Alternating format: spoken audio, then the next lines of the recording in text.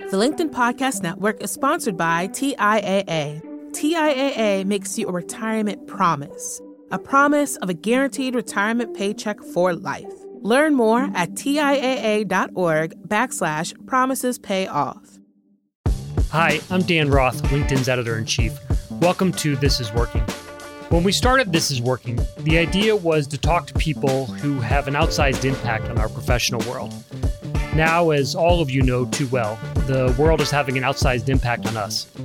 Each week, I speak live on LinkedIn with leaders who are helping us navigate our way through this crisis.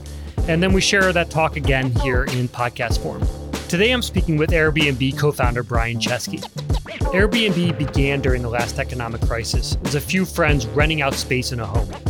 Since its founding, hosts now earn more than $100 billion from renting rooms. 50% of hosts rely on Airbnb to help them stay in their homes and often to avoid foreclosure. 60% of hosts hire someone to help them with listings. 20% of hosts are over the age of 60, and many of them are on fixed income. So as you can see, this isn't just a company, it's an economy. And it's one that's been mostly shuttered due to the coronavirus pandemic. Brian and I talked for This Is Working Live from his incredibly beautiful home office in San Francisco. During the time we spoke, we talked about Airbnb's current situation and the pandemic's impact on the travel industry. Brian is open about facing the crisis and shares his hopes for how travel and Airbnb may change to meet our new reality. Here's my conversation with Brian Chesky. I know you're doing a lot of listening sessions. I would love to understand what you're hearing from hosts right now, and especially now that we're kind of a month into this. What are they saying? What kind of pain are they feeling? How are you walking them through it? Because this is now a livelihood. It's not just a pastime. Airbnb started about 12 years ago, and it started in a different kind of crisis. It was 2008, and I was living with my roommate, Joe, in San Francisco, and we couldn't even afford to pay rent. And Airbnb was really a way for us to be able to rent our own homes. We were going to create a bed and breakfast. We didn't have any beds. Joe had 3 air beds. We pulled the air beds out of the closet. We called it Air Bed and Breakfast. We were the first host on Airbnb. And back then, we remember hearing people saying that they were worried about losing their homes. And in fact, the reason Airbnb really started was because people needed to be able to make rent or be able to pay their mortgage. And so they turned to Airbnb as a way to monetize the space they had. And in the last 12 years, hosts have earned about $100 billion, about 4 million hosts. And I'm incredibly proud that more than half of those hosts are women. In the United States, more than 1 in 10 of our hosts are school teachers or in a household of school teachers. So this has been something that millions of people have depended on. A couple months ago, this crisis hit. I mean, it just felt like I was a captain of the ship and a torpedo hit the side of the ship and everything started breaking at once. And one of the first things we started doing listening sessions with hosts. We did over 100 listening sessions. And I would say that the things we're hearing now are the same things I heard 12 years ago. People are concerned, they're afraid, they want information. They really are worried about how they're going to be able to make their rent, pay their mortgage. And you've got a range of people, from people that have dedicated properties, but the vast majority of people really rely on this as supplemental income. And so the use cases vary, but the concern is very, very present. And we're going to try to do everything we can to be with them every step of the way. And what I told them is, this is a storm. And like all storms, no matter how bad it gets, we're going to have to know that it will end. Winston Churchill is saying, if you're going through hell, don't stop, just keep going. And we're going to have to just keep going with them every single week, one week after the other. And hopefully on the other side, we'll be able to really support them. Yeah, I mean, I guess the difference, though, is that 12 years ago when you started this, you were the savior. You were the ones who provided people with that answer of how we're going to get through this. Now they have been relying on you. They count on Airbnb to get through this. I'm just curious, are they looking for other sources of income? Are you finding the listings are dropping? We've not seen any noticeable drop-off in hosts on Airbnb. And in fact, deactivations are down from a year ago. So they're down from where they thought they would be. 92% of hosts say they're going to be more likely to host when this is over than before it started. And so I think people are seeing this as an economic lifeline. Now, in these listening sessions, hosts are asking a number of things. the first thing they said is half of them were not totally comfortable hosting for health and safety reasons. So we brought on the former Surgeon General of the United States, Dr. Vivek Murthy, and he is working with us to provide some COVID-19 cleanliness standard guidelines for our hosts so they can keep themselves and their guests safe. The next thing we did is we started listening to hosts, and they started telling us different ways they would like to host and earn income. I'll give you a couple examples. A number of hosts said to us, we're getting a lot of inquiries for people that want to stay for more than a month. And I started thinking about this. There are no really big marketplaces on the internet for people that need a home for more than a month. And the longer you stay, kind of the more important the marketplace is to be able to support you. And so we adapted our website immediately. We created a monthly tab business. And now nearly half of our business by room nights are for stays longer than a month. And this makes complete sense because as people are sheltering in place, they're starting to realize if I'm working from home, why can't I just work from anywhere? And so we're starting to see a complete expansion of how Airbnb started. If we have 7 million homes and more people need extended stays, then they're going to come to Airbnb. And that's been a thing that we've done to be able to modify to help them get monthly discounts to be able to do that. Another thing we had is we have an experiences business. And we had to, for social distancing reasons, stop our experiences business. And then in listening sessions, hosts said, we'd love to offer experiences. We used to have 3-hour activities. And they said, we'd love to offer a shorter version of it online. We can even do it over Zoom. And so we thought, okay, at first it seemed a little crazy, but then we thought a 1-hour experience, we'll try it. And so we launched online experiences a couple weeks ago. Online experiences are now the fastest growing product we've ever launched. And so we have, I'll give you a couple examples. We have a Cirque du Soleil. They laid off 95% of their employees or furloughed, and so they're not performing. And a Cirque du Soleil, one of the performers can do a performance to a group of 5 or 10 people. We have a host in Ukraine, in Chernobyl, where the nuclear meltdown occurred, who does a tour in Chernobyl, where you kind of see all of the remnants of the disaster, and there's hundreds of stray dogs. So they call it the Dogs of Chernobyl. It's like walking in a documentary. We have baking classes for kids, and we have over a dozen Olympic athletes that were preparing for the Olympics in July in Tokyo. We were a sponsor for the Olympics, and they decided to do basically workouts or goal-setting classes, and these are all 1 hour. You can do them online, and it's a pretty crazy thing. There's something about a crisis where I think the way you think about it determines your fate. If you see the crisis as the worst thing that ever happened to you, it probably is. And then suddenly you'll be a victim. But I also always believe that a crisis can be an opportunity. It can be an opportunity to make a pivot, define yourself, diversify. And that's what we've tried to do every step of the way.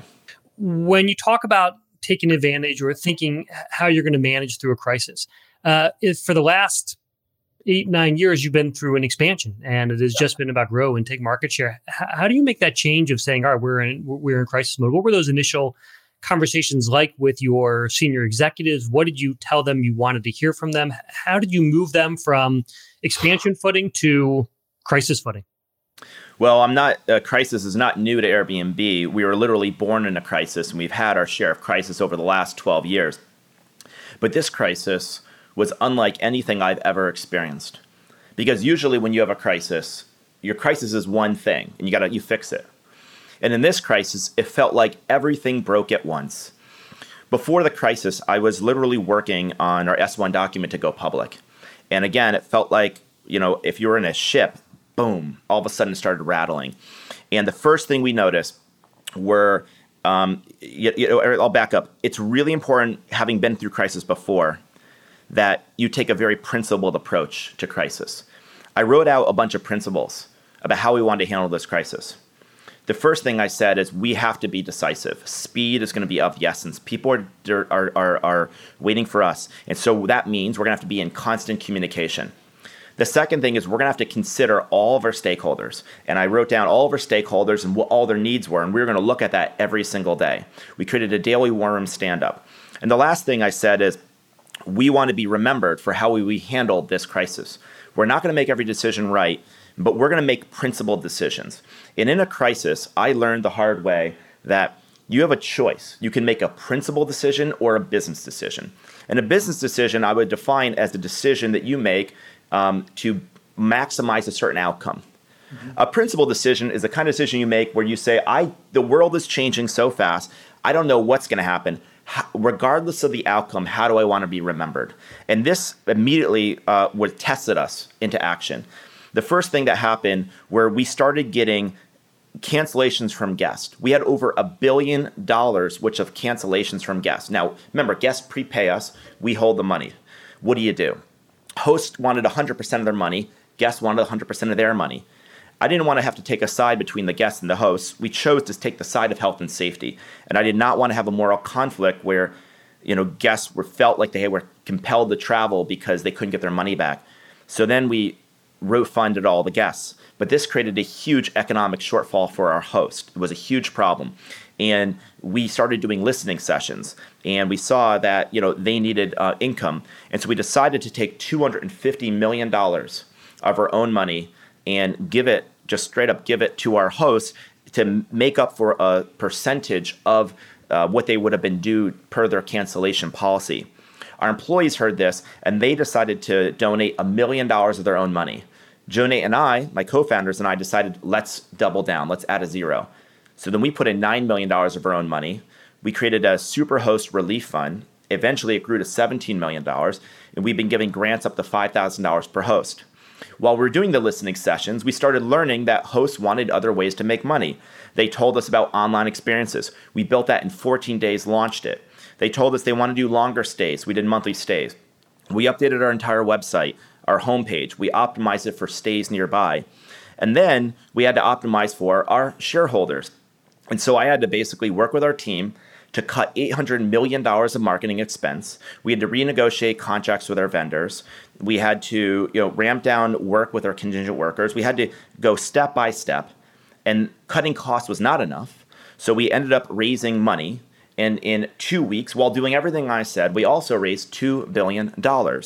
And if that wasn't enough, we also had to maintain a close relationship with our employees.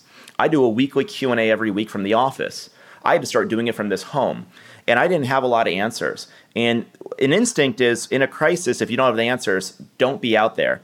But I said, I'm not going to hide. No matter how hard it is, no matter how bad it gets, I'm going to look every one of our employees in the eye. I'm going to tell them how bad it is. I'm going to tell them what I do and don't know. And I've been on that journey with them every single Thursday for the last 6 weeks. And this has just been a bit of the journey. It's been, one of the hardest 6 weeks of my life. I think I'm not unique. I think that we are all, in a broader sense, going through something that's unprecedented. And I will tell you that running a company rooted in travel, whose mission is to bring people together, a lot of things go wrong in a pandemic. Right. Well, I think that people have noticed the amount you're putting into this and the amount you're out there and saying what you know and what you don't know. There are a lot of questions we're getting on the stream about the future of your business. A big one comes from Thomas, which is how will the travel industry be impacted and how will this affect your business model? Do you expect to have the monthly stays continue to be a large part of your business? Is that forever? Is that for the future? Or is that a temporary thing? And how many people will still travel to dense cities? Or do you expect them to start going to smaller cities? The travel industry is one of the largest industries in the world. 1 in 10 jobs in the world are travel, hospitality, entertainment. And just to give you some numbers, in 1950, 25 million people crossed the border to travel. And last year was like 1.3 billion. So it's a massive industry. And what I would say is the following. No matter how bad the storm is, no matter how long travel's been paused, travel will return and will probably be bigger than it ever has been before. Travel has lived through the Great Depression. Travel has lived through World War II. And so it will absolutely return. And the reason it's going to return is because we all have a fundamental human desire to explore. We're hunter-gatherers. That's how we evolved. And so we have this inner urge to travel, and I don't think that's ever going away. But the way we're traveling, I think, is going to forever change. And I think the travel industry as we knew it and the way we traveled as we knew it is going to completely change. I think old travel, people planned long in advance. It was, more about going to big urban markets where you stayed in kind of tourist districts and you kind of went to landmarks and checked things off a box. A lot of travel was for business conventions and conferences. I think the whole world is about to change. It clearly is changing. And I think the future travel is going to look quite different. I think, number one, people are going to certainly care about health and safety, so that's going to be a critical consideration. When travel resumes, it's going to start nearby. I actually think a lot of people are going to resume traveling, but they're not going to get on an airplane right away. They're going to get in a car. And when they get in a car, they're not going to go to big urban areas to start. Leisure travel is going to resume before business travel. This is undisputed by most leaders in travel. And I think what's going to happen is they're going to go to more remote areas. So they're going to go to small towns, remote areas. And that's going to be how it's going to start.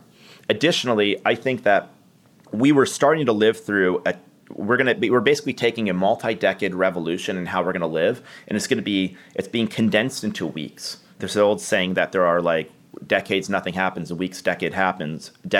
That's happening in travel. And so I think we're all realizing we can work from home, and we can get a lot of work done on Zoom. I'm not sure everyone wants to only work from home and only be on Zoom, but I think you're going to see a lot more remote working. And the moment you start seeing more remote working, a whole bunch of people are going to say, should I really live in this city?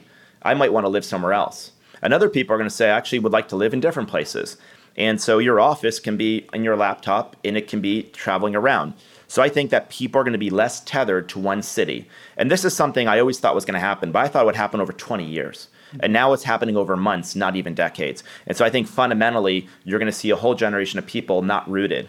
Additionally, because we're entering an economic recession, possibly even a depression, with unemployment in double digits, possibly for more than a year, what you're going to see is a major re-emphasis on affordable travel. Airbnb partially grew because it was recession, and people needed money, and travelers need to save money. And Airbnb was originally adopted by people my age. When I started Airbnb, I was 26. I was what we call the millennial.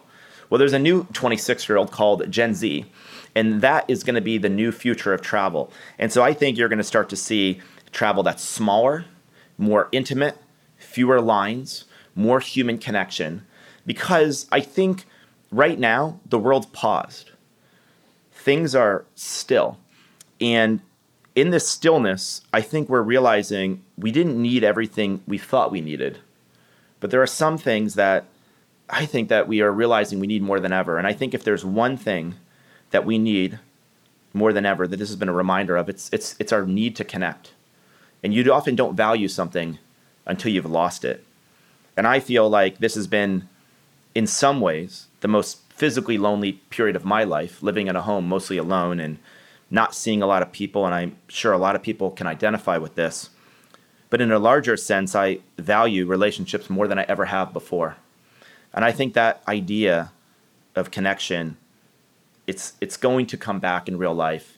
And so we might work on Zoom, but when we choose travel, I think it's going to resume. I think it's going to be in the physical world because people are going to really have that yearning for connection, but it may not look like it did in the past.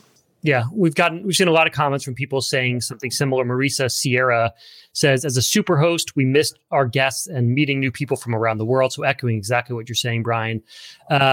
Thanks for all you do. She says, Deandra says, going on a staycation is always an option. I think they're underestimated. Sometimes just getting out of your house does a lot. All of that points to what you're talking about is a decade's worth of change to the travel industry happening within weeks. It's going to have a huge impact on jobs. It means that you talked about 10% of the jobs are travel industry jobs. Those jobs might stay, but it sounds like they are going to change in what you do and who you work for and where those jobs are. So huge impacts. I'm curious, and this is a great question from Charles Liu, which is, do you think this disaster will cause cities to ease back some of the restrictions that they're trying to implement on Airbnb hosts? You know, one of our principles has always been that I want us to be good for cities and contribute to cities. And we've not gotten it right all the time, because when I started Airbnb, the 2007, 2008, the culture of the internet is that, kind of we're platforms, and the internet's kind of like an immune system. And if you build really good tools and flagging systems and reviews, it will kind of sort itself out. And so we all kind of took a little more hands-off approaches. This is the culture that was Craigslist, eBay, Pierre Midyar, Craig Newmark, many of the kind of pioneers of community marketplaces. And I think we learned the hard way, I certainly did, over the course of 10 years, that we have to take more responsibility for the activity that happens on our platform. And we have been basically trying to play catch up. if there's a silver lining, there always are silver linings in crisis. One of them is I do think we have a bit of a reset on our relationship with cities because we have fewer guests in those cities. And I think people are now going to see what cities are like without the guest. And I think that it's an opportunity for us to renew our relationship. One of the things I did, and I said should be a first principle, as I said, we might be smaller right now. We no longer have 2 million people a night staying in Airbnbs. But in this crisis, we can be useful. And we'll find a way to be useful. And the opportunity happened not long ago when we started realizing that people, health frontline workers, nurses, doctors, firefighters, and EMTs needed housing. Either they were going to a new town to treat people, hotels were closed, or they just didn't want to stay with their family at risk of getting them sick, and they needed housing. And one of the things we started doing is we reached out to cities to say, we'd like to be useful. In fact, some cities reached out to us. And so we made a commitment to try to house 100,000 frontline workers. We decided to put our money where our mouth is. I put in my own $5 million of my own money to do this, and the company put in money to provide free or subsidized housing for these guests. It's been wonderful to work with them on the same side of the table to solve a problem together. And if I've felt the great partnership with cities, and I do think that, we want to be partners. And I do think if this is anything, it's a reset in the partnership and the relationship with some cities around the world. And we just want to be there to help them. So nothing concrete yet in terms of changes in laws or zoning restrictions? I think that everyone's just so focused on getting through the crisis right now. I think what I've noticed is people went from year-to-year planning to month-to-month planning to now week-to-week. And most cities I'm working with are only thinking about how they're going to get to next week. And I think that's kind of how the world is now. We're like starting to live week to week because weeks feel like decades. And that's totally understandable. So, but I do think that the nature of travel is changing. And, it's kind of scary when travel stops, and that's nearly 10% of the world economy. It's 5% to 10%, depending upon how you measure it. There are entire countries, you go to the Caribbean, there are entire countries who depend on the tourism economy to survive. These are entire economies. So I think this is a major story. And I think the wrath of this pandemic from an economic standpoint does not solely target travel, but travel is the tip of the spear. So I think that we're all in this together, and we're just going to try to help each other. The LinkedIn Podcast Network is sponsored by TIAA. In the last 100 years, we've seen financial markets swing, new currencies come and go, decades of savings lost in days, all showing that a retirement plan without a guarantee, quite simply, isn't enough. So more than a retirement plan, TIAA makes you a retirement promise.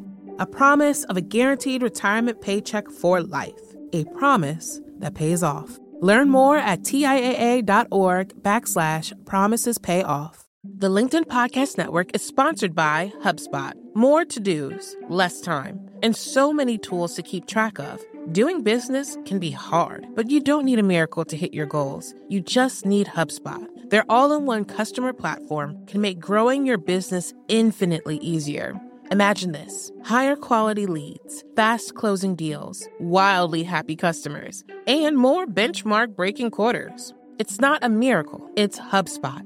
Visit HubSpot.com to get started today. Well, you talked a little bit about what you're doing for frontline workers. We got a note from Bridget who said Airbnb works with Fisher House to provide no-cost housing for military families and veterans in medical crisis. I'm grateful for companies like this. So nice, that's good. Shout out. And Roshni says the one thing that keeps me going is dreaming of traveling somewhere once things settle down. Yeah, I think it's wonderful. It's useful to imagine. You may or may not be comfortable when this is all over getting on an airplane and crossing a border and going to a foreign city immediately. You might want to, it's kind of like baby steps. You're not going to like cannonball into a pool. But, imagine what our inclination is going to be to want to stay in our homes the entire summer. If we have to do something, we will for the sake of health. But I think if people can get the opportunity to go out, I don't think they should be obviously congregating in large, dense areas. But I do think people are going to want to go outside. I think they're going to want to leave their house. And I feel like the world before COVID almost feels like a dream. I think about trips I was on, and I don't know. I've been in this house so long, it almost doesn't even feel like real life anymore. It feels like a dream that faintly is in the back of my memory. And I'm just looking forward to revisiting that. Can you talk a little bit about the fund that you set up for Superhosts and the emergency fund? How are those payouts being given? We've had a lot of questions that come in when hosts asking when they should expect to see those payments and how they're being processed. So there's two different funds. There's a $250 million fund and there's a $17 million fund. The $250 million fund is paying out hosts a portion of their cancellation policy. Those funds, it's $250 million. Probably 20 or 30 million has been paid out. 140 million of the 250 million will have been paid out by this Friday. And then there's going to be payouts, kind of on a weekly basis to get through over the coming few weeks to disperse the remainder of the majority of that 250 million. On the Superhost Relief Fund, these are purely grants. These are need-based grants. We invite you, you give an application, and we give you a grant of up to $5,000. You don't have to pay it back. It's just a gift. And we've sent out 4,000 applications. And I believe in the next, probably by mid-May, we'll send out the last applications. And there's a 2-week window between the time you fill out the application, our commitment to giving you the grant. And I also say this fund started at 10 million. It went up to 17. I have nothing to announce yet except to say that everything we announced for Host aren't the only things we'll ever do. And I am super committed to continue to do more and more for Host week by week, month by month. And as soon as we can do more, we will. Thank you for everyone for bringing in your questions. We're going to wrap it up here in a minute. I'm just curious, Brian, question that comes in from Julian, really looking into the future. What are your expectations for occupancy in 2021? And I don't know if you can even see this far, but are you thinking about 2022 yet? It's a great question. So let me preface by saying I don't know, and I don't think anyone in the world could confidently tell you what the world's going to look like next year. I do think most forecasters in travel and hospitality are forecasting a recovery by somewhere around 2022. I think that what many people are saying is that 2021 will be close to as large as last year. I've seen pessimistic forecasts saying it won't return to 2023. I've seen optimistic forecasts saying people believe it will return by next year. Within that range is going to be a range of outcomes. I do think for certain use cases, it could actually return very quickly and surpass. For example, if somebody lives outside of a city, if they've got let's say they're Airbnb host and they live outside a city, given the mixed shift in travel to non-urban areas, I think they will see recovery much sooner, and they could even see a recovery that could be greater than the old trajectory. I think people who are willing to host people for longer lengths of time, they also could see recovery much sooner, and it could be much greater than the trajectory. For people living in incredibly dense areas that have been hosting business travelers historically, that would be an example of something that I think will take longer to recover, and we just can't forecast it. I do believe that the convention business and the conference business, that's basically mostly wiped out for this year. Many people have already canceled their business in conventions, so the business travel is going to take a bit of time to recover, and they're already canceling a lot of events and conferences. So, you're going to see it start. You're going to see it recovering next year for sure. But some people are going to see recovery much sooner. But it's going to be a different kind of travel, not the old kind of travel. Yep. One last question for you, Brian. You have a beautiful office in San Francisco. I've seen pictures of it. How is your office going to change when you start opening back up again? Well, yeah. I mean, the first question is, when do we open? I don't know. We certainly won't be in the office before June 1st. But then again, we're sheltered in place here in San Francisco until June. So it's unclear when we'll return. And when we return, I think the return is going to be gradual. And I think people are realizing two things. Number one, there's a real value to human connection. There's a reason why real life still matters. We want to connect. At the same time, I think we're realizing you can get a lot done over remote work. And so I think that we're still going to return to an office, but I think it's going to be gradual. We'll probably have a lot more flexibility to be able to work and to live. And, I would just say, when people do return, I'm really, really looking forward to starting this next chapter, because there's something about a crisis. When I was a kid, my dad used to tell me things are never quite as good as they seem or as bad as they seem. And I think they seem really bad now. They might get worse, but I do think they're going to return to a new normal. And in that new normal, for me, I've been doing a lot of reflection about, a crisis brings you a lot of clarity. And for me, it's brought a lot of clarity of what our purpose is. And things that are less important to you, they kind of fall by the wayside.